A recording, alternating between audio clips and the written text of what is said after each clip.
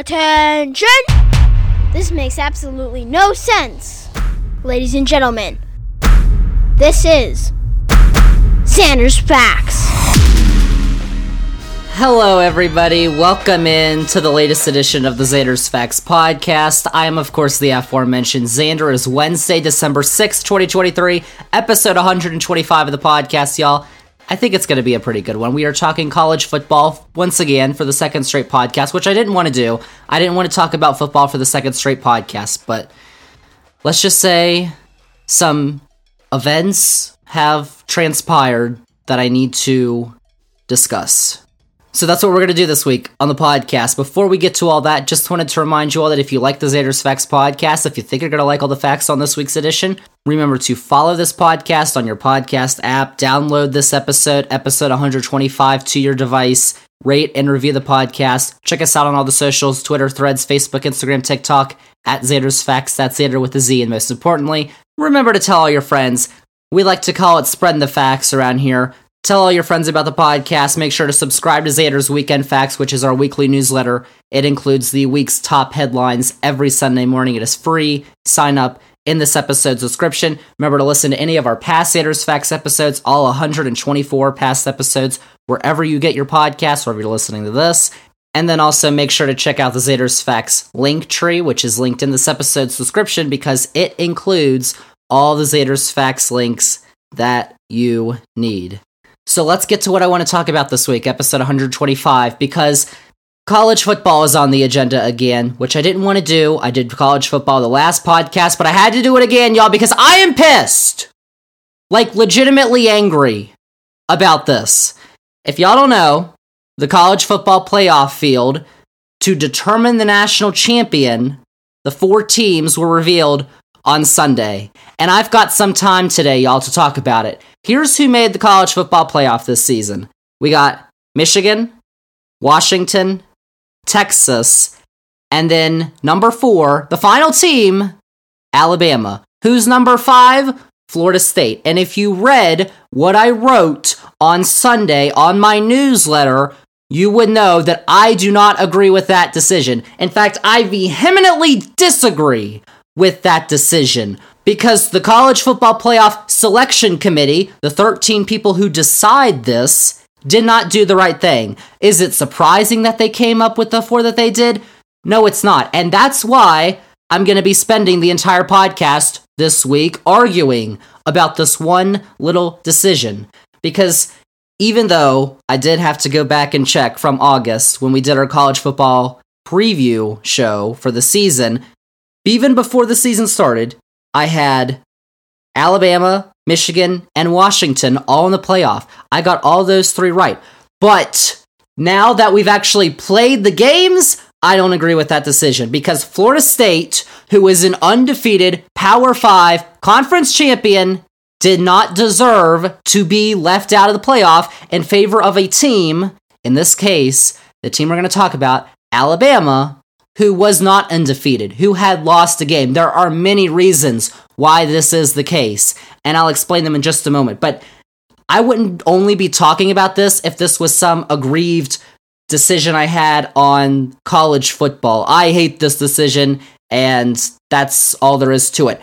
The reason I'm talking about this on this podcast is because this decision goes much deeper into not just this year's college football playoff, not just the sport of college football, but the state of college sports, because this decision shows that college sports are in a very bad spot right now, and if the trajectory continues the way it's going right now, the future looks bleak.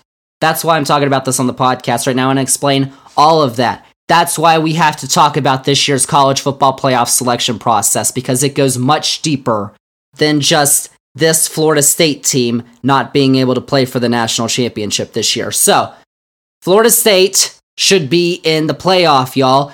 And I think to back up my argument, let's take a look at the facts of the situation, because that's, of course, what we like to do on this podcast. Let's do it. This is a debate that's been conducted by many people over the last few days. If you've been paying attention to sports, media, Twitter, whatever, at all, these last few days. Even before the selection committee decided on Sunday afternoon who was going to be in the Final Four.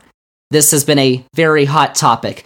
So, basically, here's what happened, if you're not familiar with the background here. Coming into conference championship weekend in college football, which was last weekend, we had 8 teams, 8 legitimate teams vying for 4 spots in the final year of the 4-team college football playoff. We've had the college football playoff, which has been 4 teams since 2014. Next year, it's going to be 12 teams. But this year, it's 4. Those teams, those 8 teams, are ranked in order of how the committee ranked them before the games this weekend were played.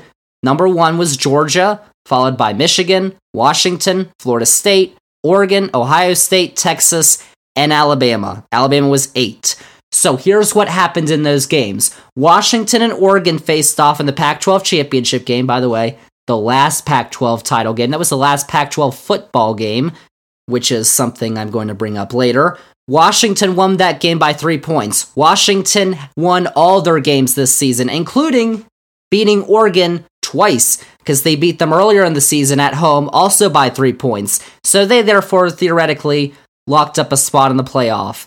In the Big Ten championship game, Michigan shut out Iowa 26-0 to remain undefeated, giving them a theoretical lock as well. So now you had really 2 spots for 3 teams, because Ohio State was one of those teams, but Ohio State was the only team that didn't play in their conference championship game this last weekend because they lost to Michigan.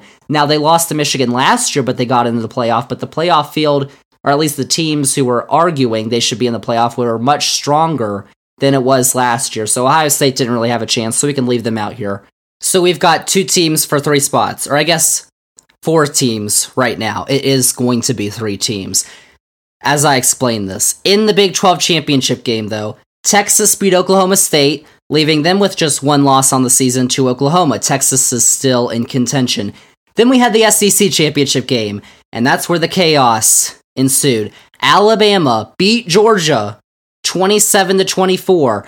That was the result that was needed for chaos to ensue. And then finally in the ACC championship game, Florida State beat Louisville 16-6 to win the ACC title and keep their undefeated season alive. So Michigan and Washington are certainly in. They're undefeated conference champions. So is Florida State, though. So why is everybody saying Florida State is not automatically in? Because ultimately, as you just saw, as we all saw, Florida State did not get in, unlike Michigan and Washington. Instead, 2 teams that won their conference championships as well, Texas and Alabama, got in. But unlike Florida State, both of those teams had suffered a loss this season. So why didn't Florida State get in ahead of those teams?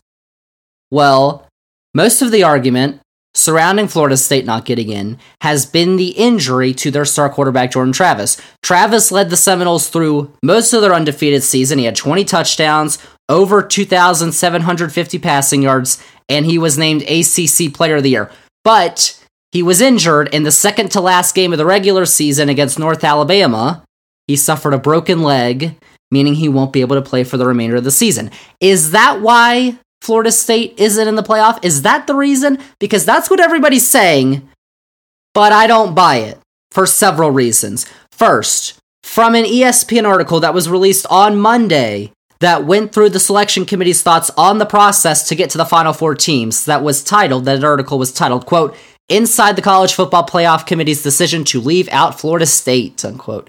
So here's a paragraph from that article, quote, "It wasn't until the ACC championship game began to unfold, though, that the members' opinions began to truly take shape. The group grew concerned as it watched the Noles struggle to get a first down in the first half. There is a section in the committee's protocol that specifically refers to the unavailability of key players that may have affected a team's performance during the season or likely will affect its postseason performance. That allowed the committee to do something it intentionally avoids every other week: look ahead," unquote. So, the committee decided that because Florida State was on a backup quarterback, and they did not look as dominant in the next 2 games without Travis as it had with him, offensively, that is true, basically, if you watch the games, they were no longer a top 4 team. But there's another twist here that people who are not arguing for Florida State will not tell you, because Florida State's backup quarterback to Jordan Travis is named Tate Rodemaker.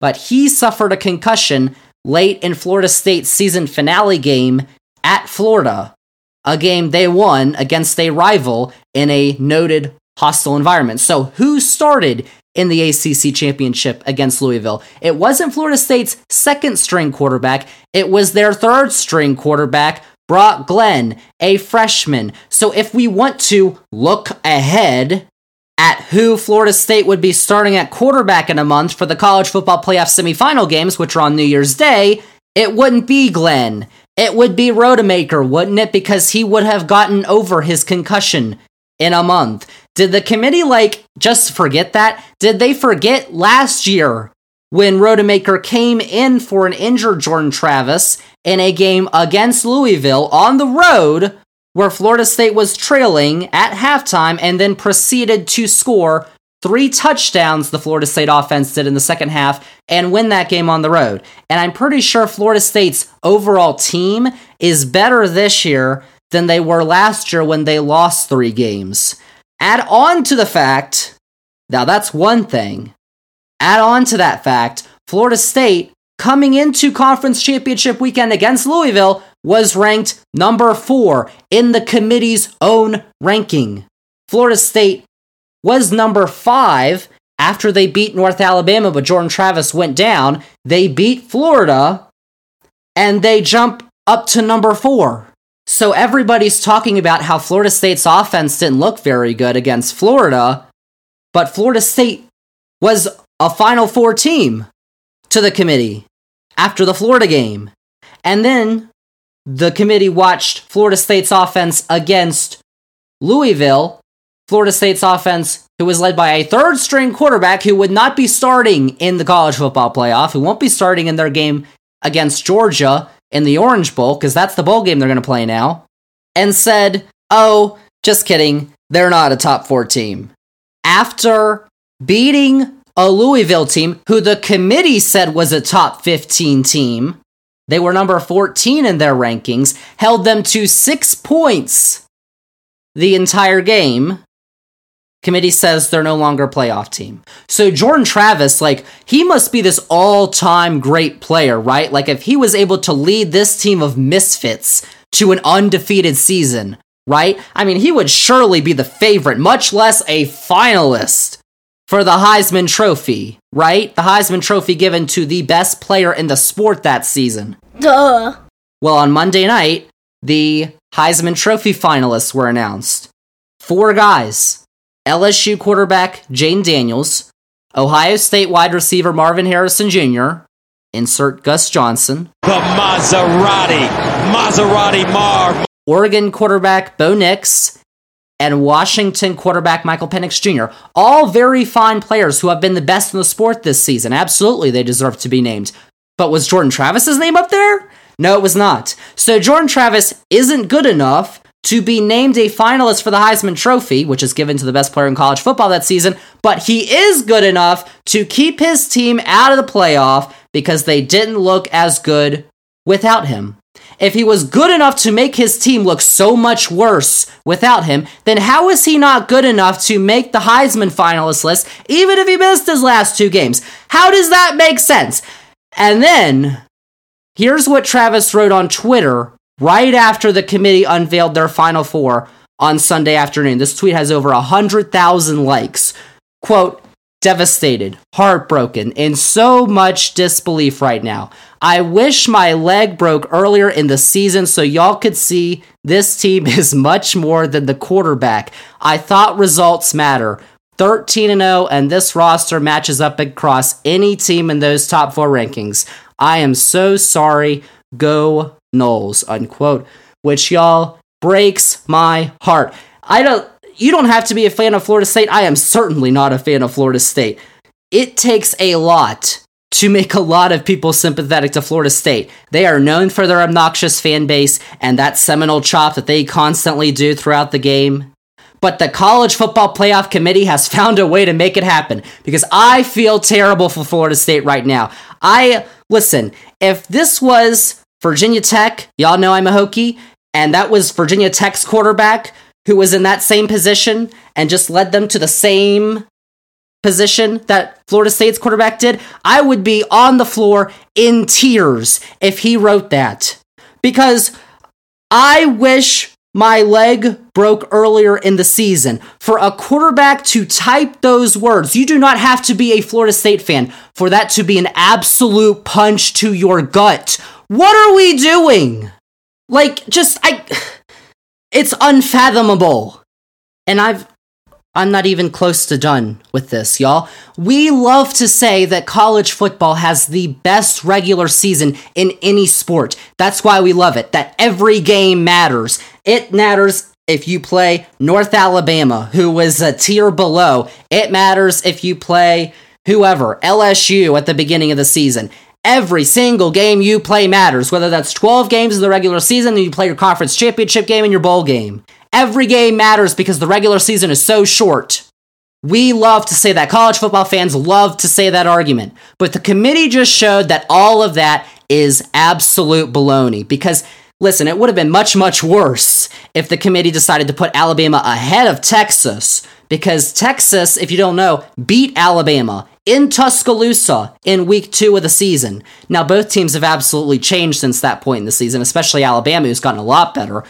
But if that game is going to matter less than a game in week 13 in a sport where the regular season is 12 games long, why would you bother scheduling it in the first place? Texas is so happy that they scheduled that game and won because it matters, and the committee placed them ahead of Alabama because of that head-to-head. But if the committee had placed Alabama ahead of Texas, then at this point you're like, why in the world did we schedule that game when we could have played Prairie View A&M and gone undefeated? So at least the committee didn't fully make the worst decision possible. But their decision to put Alabama in ahead of Florida State still shows that the regular season is absolutely not valued as it once was. Remember, back before we had the playoff, back before we had the BCS National Championship game, it was nothing. We had the Sugar Bowl, the Orange Bowl, the Cotton Bowl, the Fiesta Bowl. We had those bowl games. We didn't have a national championship game, and the polls chose who won the national championship, and we had co-national champions a bunch of years, which is why we went to the national championship game and to the playoff. And there were arguments against the playoff because they said it would devalue the regular season. But this is not the way that I disagree with that argument, but this is not the way that they thought that the regular season was going to be devalued. This is a whole nother reason. And The Athletic had an article that was published on Sunday that was titled, "The College Football Playoff Top 4 Rewards Recruiting Wins More Than Wins on the Field." The first full paragraph of that article read, quote, "Alabama, which boasts the best roster in college football, but also fell well short of dominance in its 12 wins this season, is one of the 4 best teams. Florida State, which ranks 19 spots behind Alabama in the 24/7 Sports Team Talent Composite rating at number 20, is not," unquote. Preconceived notions about these teams should not matter when we're choosing which should be ranked above which, and when one should be going to the college football playoff. But let's take a look at these statistics. When we take a look at what actually happened on the field, and we're not taking a look at recruiting ratings, Florida State has lost 0 games this season. They played 11 Power 5 teams.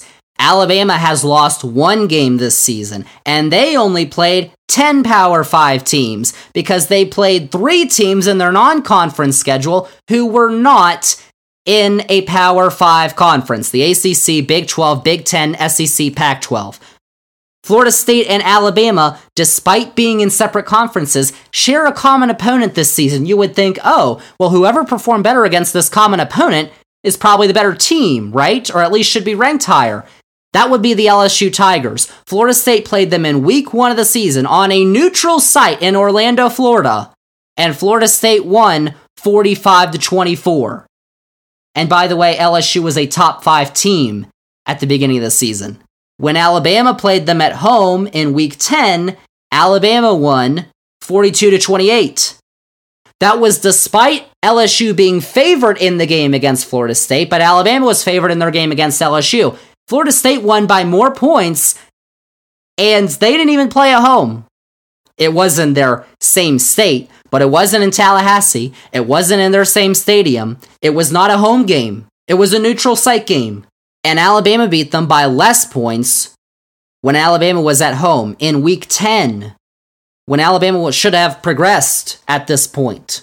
Also, Florida State this season has beaten 8 Power 5 teams that have made a bowl game this year, thanks in part to the fact that the ACC has 11 bowl-eligible teams this season, which is the most of any Power 5 conference. Alabama has beaten 7 Power 5 teams that are bowl-eligible. And then let's talk about the end of the season where Florida State has supposedly ceded their spot to Alabama. This is from ESPN reporter David Hale on Twitter. Florida State has won its last 2 games against Florida and Louisville, the games where Jordan Travis didn't play, by more points than Alabama beat its last 2 opponents, Auburn and Georgia, by. Now, Georgia is better than Louisville. Auburn might be a little better than Florida.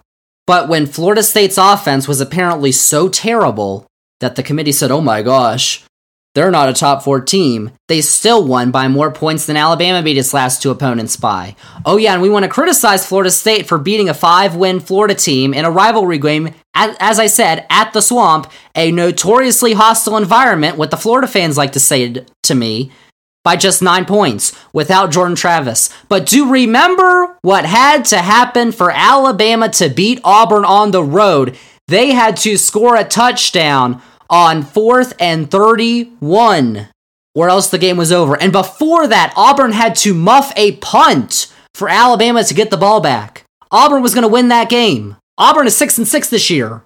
And Alabama needed a miracle to win that game. For the entire season, Florida State's offense is ranked 13th best in the country, compared to Alabama at 19. Including conference championship weekend, by the way. And Florida State's defense is 6th best in America, allowing just 15.9 points per game. Alabama's defense is ranked 17th. Louisville, who had one of the best offenses in the ACC this year, scored 6 points against Florida State. That was the lowest point total they had all season. The only other time they scored less than 20 points in a game was when they won 13-10 against NC State. They scored 13 points. Florida State's defense held them to 6.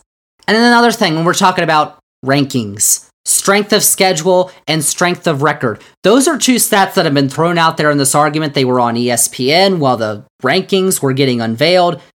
One favors Alabama, the other favors Florida State. In strength of schedule, Florida State ranked 55th. Alabama ranked 5th. In strength of record, Florida State ranked 3rd, Alabama ranked 4th. But you can't control your schedule. You don't control the teams you play. In college football, that is decided almost a decade in advance, your schedule now at this point. We're scheduling games for 2035. Like, I think that's when Virginia Tech and Alabama are going to play next in the regular season. They've already got it scheduled. But you do control how you play against your schedule. Here's why that strength of schedule argument needs to be thrown all the way out of here. Here are the top 4 teams, if we're going to go by strength of schedule, okay? Indiana, Rutgers, Michigan State, and Florida. Only Rutgers is going to a bowl game this year out of those 4 teams, okay? But what about the top 4 teams according to strength of record? Washington, Michigan, Florida State, and Alabama. And the 3 teams right on the outside, Texas, Ohio State, and Georgia. So shouldn't this be the stat that matters? Note that all 3 undefeated Power 5 conference champions are in the top 3 of strength of record. Not for everything, it shouldn't matter, but why are we paying attention to strength of schedule when strength of record exists and gives us a better picture of who actually performed the best this season? And ESPN's Bill Connolly even put together a statistic that he calls Resume SP+, which Connolly describes, this is a quote, a tempo, an opponent-adjusted measure of college football efficiency, a measure of the most sustainable and predictable aspects of football. He combined that with strength of record. And here's what the results showed.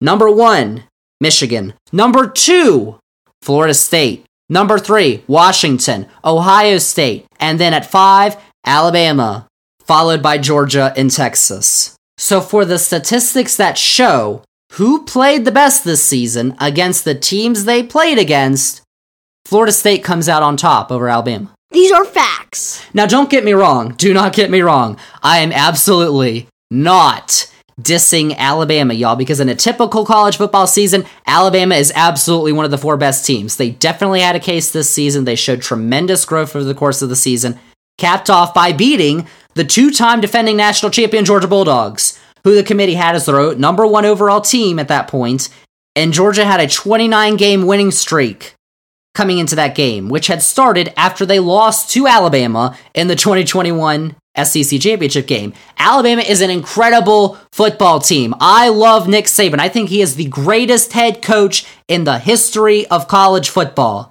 And, literally, who could blame him for advocating on behalf of his team to make the playoff? It's literally his job. It would be shocking if he went out and said, no, Florida State deserves to get in, we don't. That's his job, to advocate on behalf of his team. In no way am I saying that Alabama did not deserve to make the playoff or is not a good football team. But over Florida State, they did not. And I think that the Crimson Tide have been receiving some scrutiny because they happen to be the team that jumped Florida State. They don't deserve that. The anger here should not be squared at Alabama, who has a good football team, a great football team, one of the best football teams, but at the powers that be in college football. Because another thing, the SEC, the Southeastern Conference, where it just means more, was not a dominant football conference this year. That's the notion we have in all of our heads, that the SEC is somehow the greatest conference in the history of the world every year, 24/7, that God mandated that the SEC is the best conference. That may have been the case in previous years, but there's not a lot of data that shows the SEC is just so much better than everybody else, including the ACC this year. Because do you know what the SEC's record against other Power 5 conferences this year was? The SEC teams played 16 games against other Power 5 conference teams. They went 7-9. The SEC's record against the ACC this year, we say the ACC is the worst football conference out of the Power 5. The SEC went 4-6 against the ACC. It's a fact. And 2 of those losses were to Florida State. And defenders of the SEC, because don't worry, there's a bunch of them, will tell you, oh, well, that's because you beat Florida, who's not going to a bowl game. South Carolina twice, who's not going to a bowl game. Vanderbilt, who's not going to a bowl game. Well, 3 of the SEC's wins are against Georgia Tech twice and Virginia.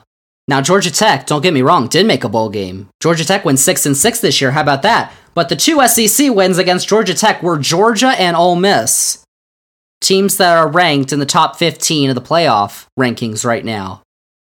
And Virginia, who is dreadful this year, don't worry, I witnessed it up close against Virginia Tech, lost to Tennessee, who's also ranked in the committee rankings right now. So that can go hand in hand. So the SEC went 4-6 against the ACC this year, and 2 of those losses were to Florida State. Yes, the SEC has won the last 4 national championships, 6 out of the last 9, and there's been 2 times where SEC teams have played each other in the national championship game, where no other conference has had that happen once in the college football playoff. But are we talking about those past years? Do any of those previous seasons mean anything when we are talking about the 13 games that were played in the 2023 college football season? Absolutely not. How can we say that the SEC was some powerhouse this season compared to everybody else? They had a losing record against the ACC. The ACC even had a winning record against the Big Ten. They won 4 games, they lost 3. The ACC had more teams qualify for a bowl game, that means win 6 games, than the SEC did. But because it just means more, we're going to give the nod to the SEC? Ask yourself, if they switched the resumes right now of Alabama and Florida State, who would be the team that's in the playoff right now? It would be an undefeated Alabama team over a 1-loss Florida State team. There's no doubt that a Alabama team who lost their starting quarterback to injury, everything that happened to Florida State, you put on Alabama, you give to Alabama, Alabama gets in over a Florida State team that has that same resume. And listen, like I said, I'm not dissing Alabama. Alabama has a great football team. Nick Saban is one of the best coaches in sports. He's the best coach in the history of college football. It's not Alabama's fault that this happened. Alabama didn't decide to put themselves in.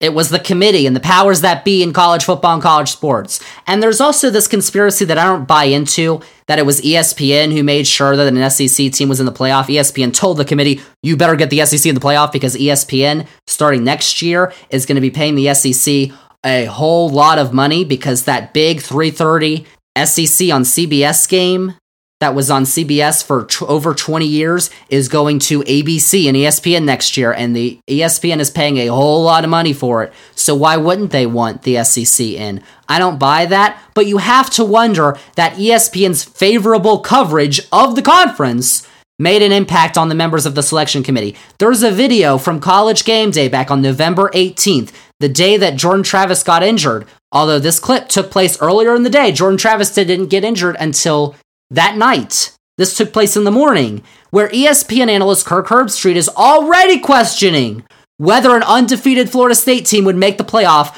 over an SEC champion Alabama team. And that was before Jordan Travis got hurt, before the committee says Florida State's offense looked terrible in their last 2 games of the season. That was before they were already questioning whether Florida State should have gotten in.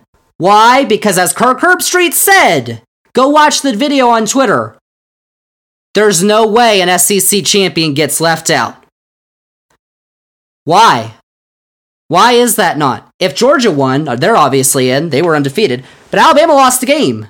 Why would Alabama get in over a team who beat them and a team who's also undefeated in a power conference who has more wins against the SEC than the SEC has wins against the ACC this year?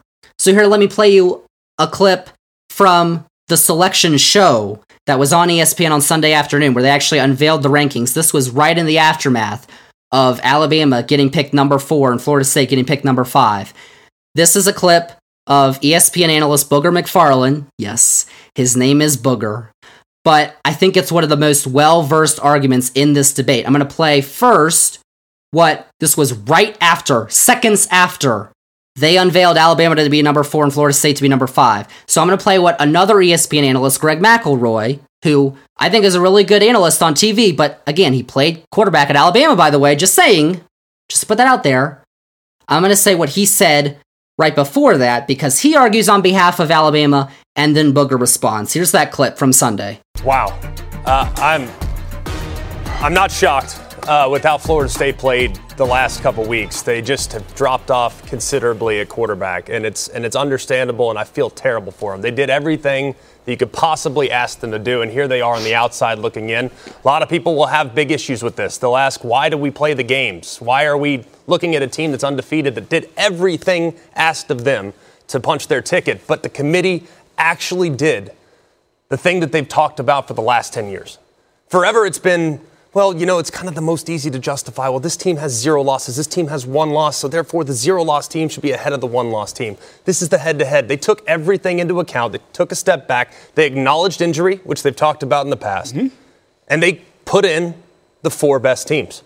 And that is not an easy thing to do. So I want to tip my cap to the committee because that is a difficult decision to make. And they think they probably went with the thing that was a little less popular than it would have been had they just gone with the undefeated Power 5 champ. Well, I'm going to completely disagree with you. To me, this is a travesty to the sport. Because we go out there on the field and we play the game. And regardless of whether it looks good at the quarterback position, regardless of whether we win with offense, whether we win with defense, the name of the game is to win. And that's a reason never before has this not been done. Winning a Power 5 conference, going undefeated, and not getting into the playoff. So I understand we want to look at style points and who are we going to get for the best matchups. But that's not what this is about. This is about understanding to get the 4 best teams. One team has a loss, and that's Alabama. One team doesn't in Florida State. And the fact that this committee could take a Power 5 conference champion that's undefeated, those kids have went out there and busted their behind and not get into the playoff based on the eye test. Mind you, this is the same Alabama team who needed a prayer in Jordan Hare to beat an Auburn team that lost to New Mexico State. So that's really what has me bothered right now. The name of the game is to win. That's what it comes down to. One team had a loss, the other didn't. And what the committee is saying to the Florida State team without Jordan Travis is, you're not good enough. But if you're Florida State, this is why everybody is so incredulous right now. What are you supposed to do? You did everything you were supposed to do. You won all your games. And the committee said, no, this team who lost a game is better than you. Two teams who lost a game are better than you. When you're playing in a Power 5 conference, which is supposed to be on level footing with the other conferences, and I just showed you in their matchups, the ACC was better than the SEC this year. So, that's the thing. What are you supposed to do? This isn't some thing that parents nowadays are complaining about. Everybody gets a participation trophy. Oh my gosh. No, Florida State won all their games. This isn't a participation trophy. This is what else are you supposed to do? It's unfathomable. But the issue I have with what Greg McElroy said is that the committee went with the 4 best teams and he tips his cap to the committee. That's according to Greg McElroy. That's not according to everybody. If we're going to make the argument that it should be the 4 best teams that get into the playoff, where's Georgia? Georgia was on a 29-game winning streak. Georgia's ranked number 6 and hadn't come close to losing to anybody all year until they lost by 3 points in a nail-biter in the SEC championship game in Alabama. Where's Ohio State? Ohio State didn't come close to losing to anybody until they lost to Michigan on the final drive of the game on the road in the last game of their season. Where is Georgia? Where's Ohio State? And I'd also note that if Florida State looks so much worse without their starting quarterback, then why are they ranked ahead of Georgia? Why are they ranked ahead of Ohio State? That doesn't make any sense. Why would the committee, if they have a problem with how Florida State's offense looks, how are they ranked ahead of Georgia and Ohio State? That doesn't make any sense, because the committee knows that Florida State still has an uber-talented roster with at least 2 potential first-round picks, likely to go in the top 10 of this year's draft, in wide receiver Keon Coleman and defensive end Jared Verse, which makes their decision all the more confusing. If we want the 4 best teams, how is Washington ranked number 2? Yes, Washington beat everybody, just like Florida State. And Michael Penix Jr. absolutely deserves to be in the Heisman running. But they won their last 3 games of the season by 9 total points. They beat Oregon State by 3 points. Oregon State's a good team. They beat Washington State by 3 points. Washington State isn't that good. And they beat Oregon by 3 points. Because if we want the 4 best teams, then maybe I'd put Oregon in there. If we want the 4 best teams, if we don't just want the teams that won all their games, why is Oregon not in there? Because Oregon looked much better than Washington for this season. Oregon's closest victory was a 9-point win against USC. They beat all their other opponents by more than 10 points, including scoring 81 points on Portland State to start the season. Now, Portland State's Portland State, but you scored 81 points. But what happened the 2 times that they played Washington? They lost. That's why they aren't in the playoff. Because they lost the game. That's why this whole process of selecting the 4 best teams out of 5 Power 5 conferences, mind you, is extremely subjective and extremely flawed. As ESPN analyst, another one, Dan Mullen, pointed out in another clip I'm going to play for you here that aired a little later in the day on ESPN on Sunday. Here's that clip. Well, the same day you're talking about this Florida State game, the Alabama team, who we just shoved right in there to the greatest thing of all times, played an Auburn team who had been absolutely boat raced by New Mexico State. I mean, embarrassed by New Mexico State. The week before. And needed an absolute miracle to beat an extremely below average Auburn team. And so, but I guess I'm sorry, that was not with their backup and third string quarterback. That was with Jalen Milroe, who is has to be, Jalen Milroe is the guy. They could barely win that game. So I think, to me, and it gets into the biggest thing, and I love the criteria. The criteria is the best team. Well, how do you find the best team? Okay, the best team subjectively, well, it was already done. The best team yesterday going in, Georgia was the number 1 ranked team. Okay, so the committee thought they're the best team. They're the best. That we don't need to see a game. They're the best. Okay, because it's subjectively. Las Vegas had them as a big favorite. Subjectively, they're the best. Objectively, we went and played a game. And when you played the game, oh, lo and behold, maybe they're not the best team. In the movies, the hero always wins. The best team, who we subjectively think is the best team in college sports, doesn't always win. Maybe who you think is the best team doesn't always win. So in the game of football, what makes it so special is you have to play the game. And when you play the game, someone wins and someone loses. And if you play it 10 times, it might be different. But in college football, you get to play it once usually. You play the game, someone wins, someone loses. And you know what Florida State did? All they did was win. Winning has to matter, because if not, I could say that, well, LSU's offense has looked electrifying this year. Their quarterback, Jaden Daniels, has been incredible, and he might win the Heisman. Their offense averaged the most yards and the most points per game this season. So LSU should get into the playoff, because out of all the teams in the country, they look like they are the best. So why aren't they in the playoff? Because they've lost 3 times. And what I love about what Mullen noted was Las Vegas and the odds, because many are arguing that a Florida State team would get boat raced by Michigan in the semifinal. Michigan would be a heavy favorite, and that may have been true. We would never know. We'll never know. But just last week, Oregon was almost a 10-point favorite against Washington, partially because, like I just said, Oregon has looked better than Washington since Washington beat Oregon back in October. Washington still won all their games, but Oregon's looked more decisive in their wins. But guess what happened when they played? Washington not only covered, they won by 3 points. Georgia was almost a touchdown favorite against Alabama. But guess who won?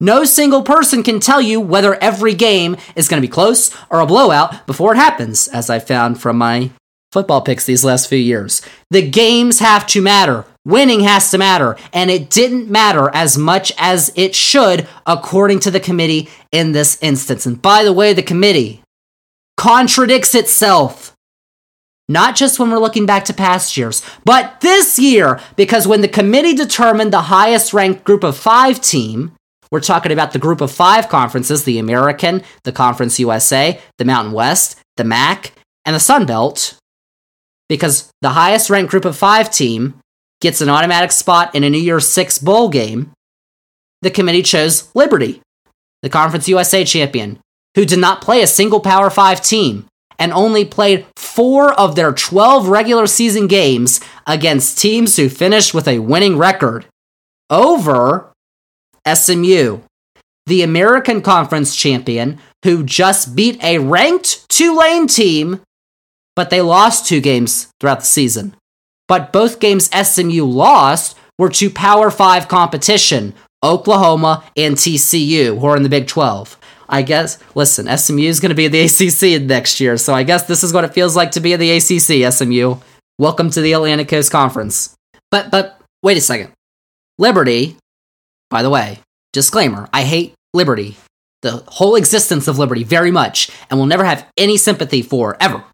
They are an awful organization, school. I don't know if you can call them a school.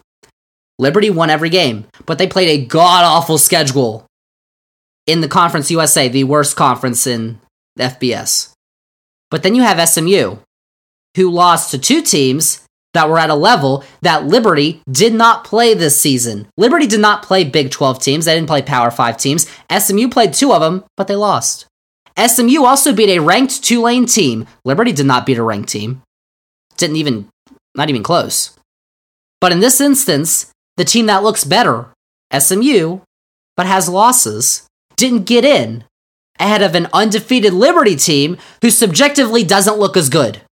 And let's take a look at that argument of strength of record and strength of schedule again. Strength of record, Liberty 14, SMU 19. Okay, Liberty. Strength of schedule, Liberty 133, SMU 76. SMU has a strength of schedule rating almost 60 points higher. And yes, I did just tell you to get rid of strength of schedule for that argument, because the committee used that for Alabama and Florida State. But in this instance, they chose the team with the worst strength of schedule and the better strength of record. So now the committee just looks stupid and inept because they've contradicted themselves now, and that's where you have to think that the SEC bias crept in, when even as I just pointed out, the SEC was not the objective best conference this year. even compared to the ACC.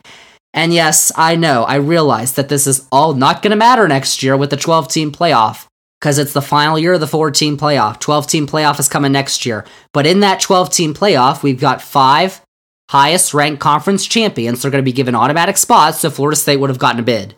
So we won't be having this exact same argument next year with the same consequences. And it's also true, I'll add, that if it wasn't for the ill-fated coalition of the ACC, Big Ten, and Pac-12 that was dubbed the Alliance, if you remember that, failed spectacularly.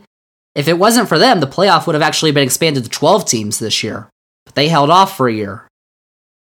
But even if there was a 12-team playoff this year, we'd still be talking about the top 4. Because in the 12-team playoff format, the 4 highest-ranked conference champions receive byes. And they don't have to play in the first round of games. That's pretty significant, I'd say. So even if Florida State automatically got in, they'd still get hosed because they'd be the 5th highest-ranked conference champion.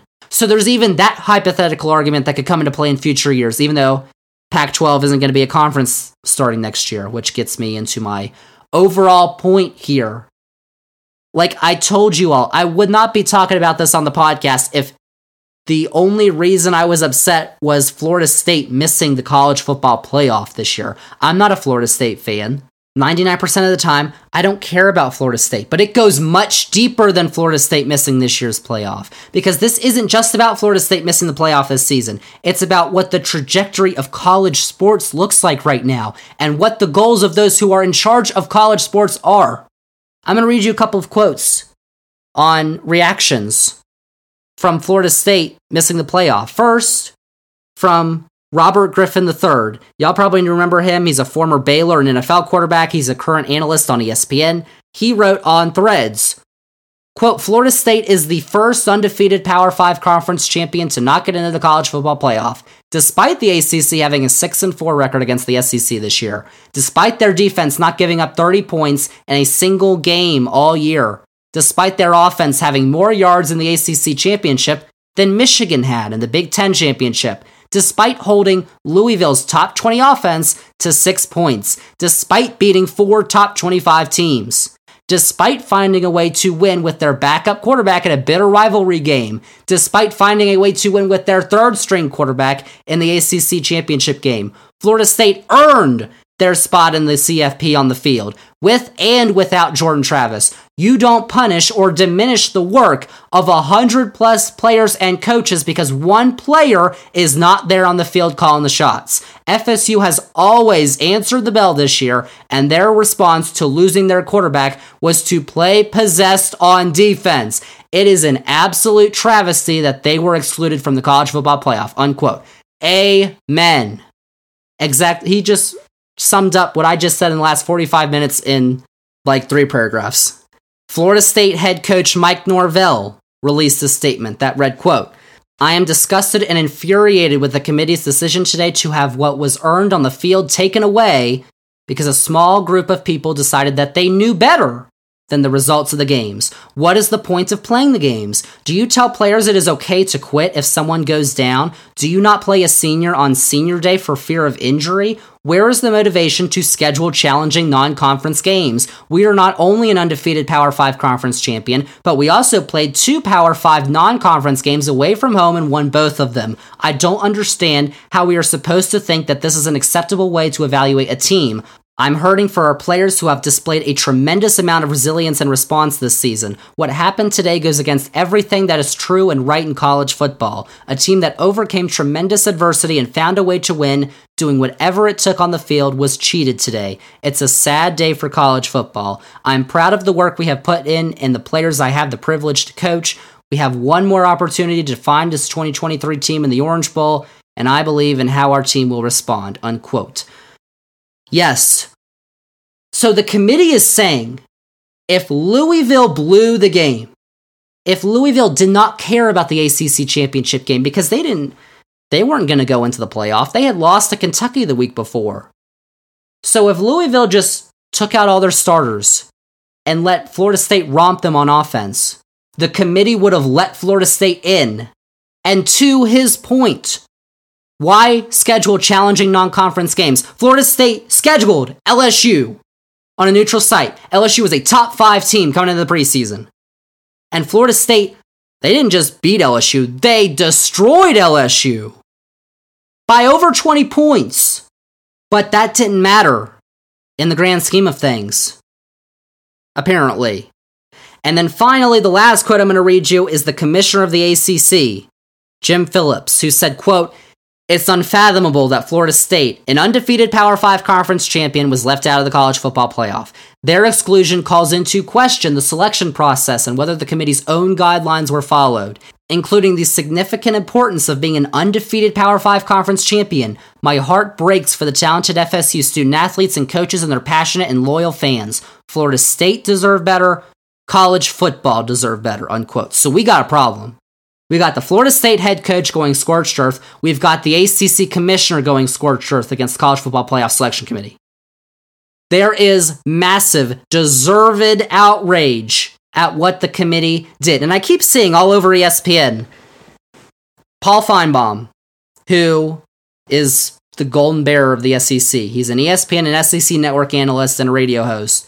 Paul Feinbaum is everywhere on ESPN, Sunday, Monday, Tuesday, claiming that the committee did the right thing putting Alabama in, and that you wouldn't even be able to imagine the outrage that would be taking place right now if Alabama didn't get in and Florida State did. Huh. But Paul, a quarterback just wished that he broke his leg sooner in the season. What the hell are you talking about? Maybe there'd be more outrage in your la SEC land where all your 50 callers, the same who call into your 4-hour show every day, maybe you'd hear more outrage from them. But here in the rest of the world, I doubt that there would be as much commotion if Florida State had gotten in than there is now with Alabama in the playoff. Alabama has been in the 6 of the previous 9 editions of the 4-team college football playoff, meaning they've been in the thing more times than not. Would they actually threaten to investigate the process because they got put at number 5? Because that's what some people are doing. That's what Florida Senator Rick Scott is doing. Listen, y'all, Rick Scott is an idiot. He knows that nothing's going to come out of that. We know why the committee picked Florida State. We know why they're number 5 and why Alabama's number 4. All he's doing really is just pandering to get votes because he's got an election coming up next year in Florida. But the reason he's probably going to be successful in pandering is because a lot of people are outraged. Now listen, I did see a TikTok, though, of an Alabama fan who was unable to watch the television screen in agony as the selection show was showing who would be number 4. And then when Alabama got in, they were saying, "We did it, we didn't." No, you didn't do a damn thing. You just sat on your ass every Saturday this fall and watched Alabama on the TV screen. You didn't do anything. They're crazy. But anyways, yes, what the committee did proved that the whole 4-team process is not ideal, which is why a 12-team playoff is probably ideal. Because that's what every other tier of football does. The NFL, they have a 14-team playoff decided by records. The FCS, they have a 24-team playoff. Division II of college football, they have a 28-team playoff. But surely Division III wouldn't have a playoff, right? Nope, they have a 32-team playoff. Every high school system, every state basically uses a playoff system for basically all their sports, but definitely football. Now, I'm not advocating for a 30-team playoff, y'all. I think 12 teams is probably a good place that gives us really every team that could possibly contend for a championship at the end of the season. But I thought that about a 4-team playoff probably when that started. Even a 4-team playoff, which was an improvement over the BCS single-game championship, didn't make much sense now when looking at how everyone else conducts their postseason. Even going back to when the 4-team playoff was conceived, it didn't make sense when we look at how everybody else that plays the game of American football conducts their postseason. But Florida State not getting into the playoff, as I said, is not the only reason I think there's so much outrage out there right now. Why? Because we're entering this new era in college sports and college football. I think what happened on Sunday showed that the era of college football we've known for a while is over. The Pac-12 is dead. It's gone. The Big Ten and the SEC are going to be super conferences next year. The SEC is going to have 16 teams. Big Ten's going to have 18 teams. The ACC is going to have 18 teams or 17. Even something that seems like it wouldn't mean much in the grand scheme of things. The SEC leaving its longtime television home for its best football games, CBS. is taking place. But oh boy, it does mean a lot in the grand scheme of things. Because like I said, starting next year, the SEC is moving its best games over to ESPN, which is going to air them on ABC. And the SEC is going to get a nice payday. They were getting about $60 million for those games from CBS every year. They're going to get $300 million per season from ESPN for those games, or about $3 billion over the next 10 years of that contract, just for 1 or 2 football games per week. Right now, the SEC pays out about $50 million each to its schools, which is a little less than what the Big Ten paid out last year, which was closer to $60 million. Meanwhile, you had the ACC, the Pac-12, and the Big 12, who were each paying their schools around $40 million. But that gap is expected to widen with the Big Ten and the SEC's new television deals, because by the end of the decade, third-party research firm Navigate projects that the ACC and the Big 12 are going to be paying their schools around $60 million every season. But the SEC and the Big Ten, they'll be pumping out nearly $100 million to each of its institutions. That gap in funding is unsustainable in the long term to compete for the ACC and the Big 12. We're moving towards a Power 2. And the powers that be are letting it happen. And it's happening because not just college football, but college sports are out of control. The NCAA has proven to be an incompetent, loathsome, abhorrent, atrocious ruler of college sports who make horrific decisions and then do a laughable job at disciplining some, but letting others get off scot-free. And yes, we've had NIL and the transfer portal come up in the last few years, which I think have been great things overall for student athletes, which the NCAA still insists they be referred to student athletes. But the NCAA dragged their feet for as long as they could on NIL and the transfer portal, because it shows how inept the NCAA is that they refused to allow NIL for many years. They made it a free-for-all when they were forced out of their position by the government. An unregulated NIL and transfer portal have caused chaos, and while pay-for-play is still not really allowed, you know it's happening somewhere because this is unregulated right now. And I know that the NCAA is an easy target, but it isn't just the NCAA. What about these administrators of these universities, athletic programs, conferences? Not all of them, but for a lot of them, there's only one goal in their eyes right now.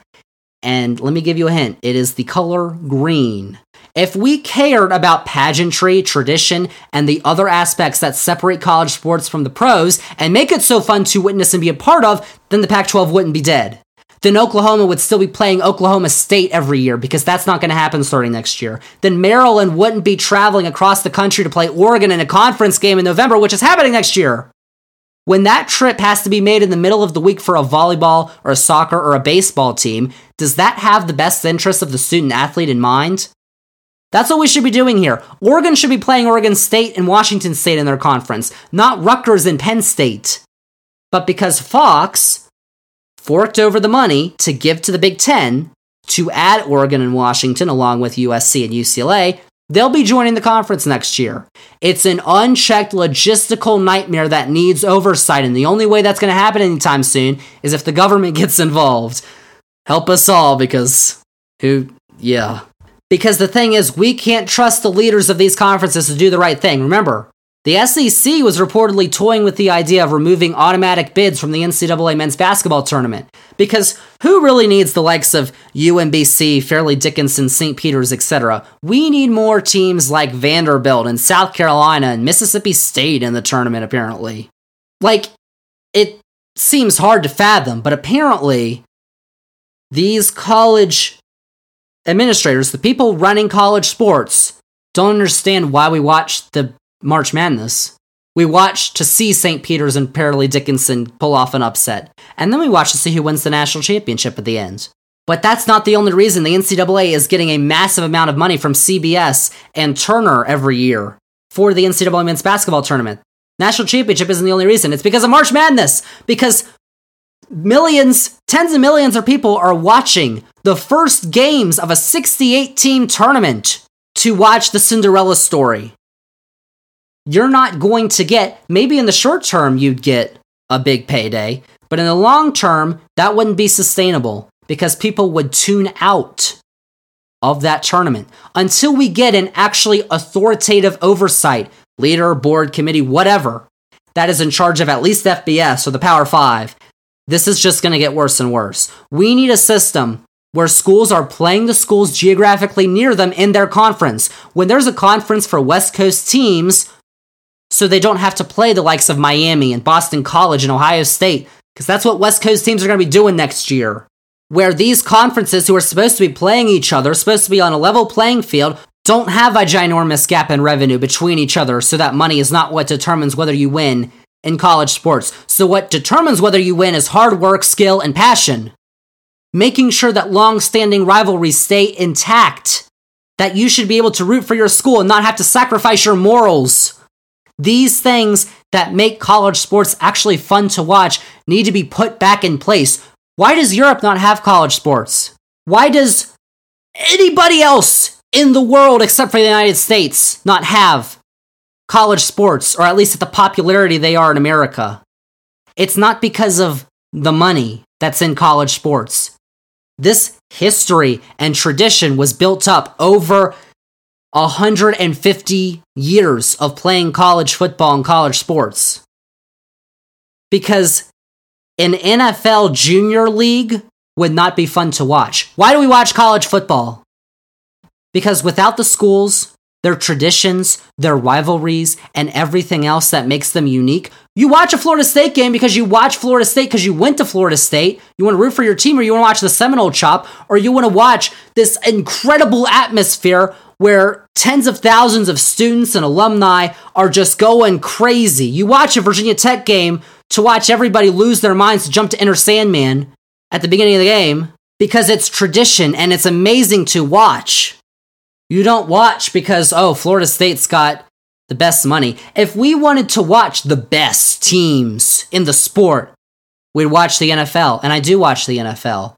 But there's a reason college football is not as good as the NFL, talent-wise. Not even close. And it really is an NFL junior league right now. Everybody who plays in the NFL, almost 99% of them, go to college in the United States. But we don't watch because of that.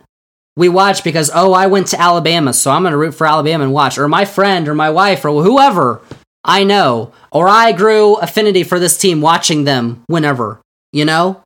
Without the schools, their traditions, their rivalries, everything else that makes them unique, you have nothing. And you need people who are in charge of college sports to realize that. Because those at the top right now do not. If you just have an NFL junior league, that would not make any money. The NFL tried that in Europe, NFL Europe. It failed. If you want to watch a lower quality of football, which college football is, except for the psycho fans out there who just love football so much, that audience is not sustainable for the amount of money that these college and conference administrators want.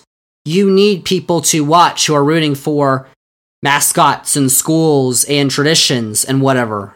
You need those people if you want to sustain your level of importance, your level of popularity, your level of funding. And the people in charge of college sports, I don't think they realize that right now, because what's going on, the trajectory college sports is on right now, is moving away from all that. And that's the biggest problem. But ultimately, in conclusion, what the committee truly showed on Sunday is that it's that we've moved into this new era of the haves and the have-nots within what we consider right now to be the Power 5, which might just be the Power 2 right now. Because you take a look at the playoff teams by their conference affiliation next year, Michigan and Washington are going to be in the Big Ten. Alabama and Texas are going to be partners in the SEC. And out of the 13 teams in the final college football playoff ranking, only one team is going to be in a conference next year that's not the SEC or the Big Ten. And that's Florida State. Cool facts, bro. And listen, what just happened to Florida State is probably going to make them try and get out of the ACC. Now, more than ever, there's been rumblings that them and Clemson and whoever are trying to get out of the conference. They've even said publicly a couple months ago that they were not happy with the ACC. And now this might just expedite their move. Which I don't think is... I want the ACC to stay. I like playing UVA and North Carolina and NC State, Miami, and Pittsburgh because those are the teams near us. Washington, Oregon, Oklahoma, Texas, those aren't the teams near us, as I'm referring to Virginia Tech. I want to play the teams near me that we have tradition with, and we don't even have that.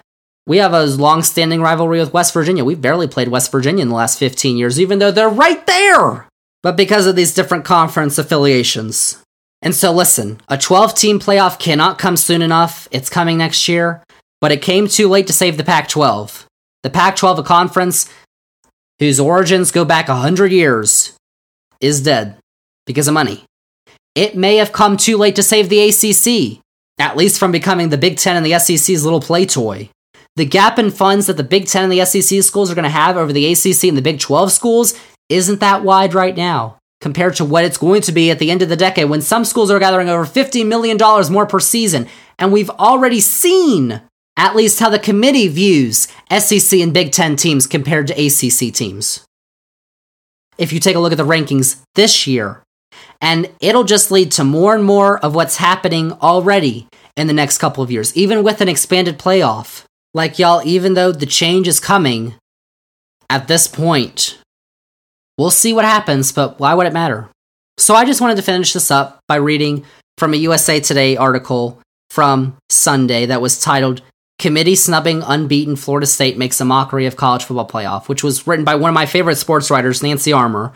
Y'all probably remember back in the summer when I brought up Armour's article on Megan Rapinoe after the U.S. women lost in the World Cup, titled USWNT might have lost at World Cup, but Megan Rapinoe won a long time ago.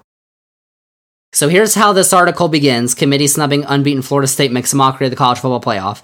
It begins, quote, good to know these last 4 months didn't matter, that results on the field don't matter. Those are the only conclusions that can be drawn from the College Football Playoff Selection Committee's decision to pass over an unbeaten ACC champion Florida State for one-loss Alabama on Sunday.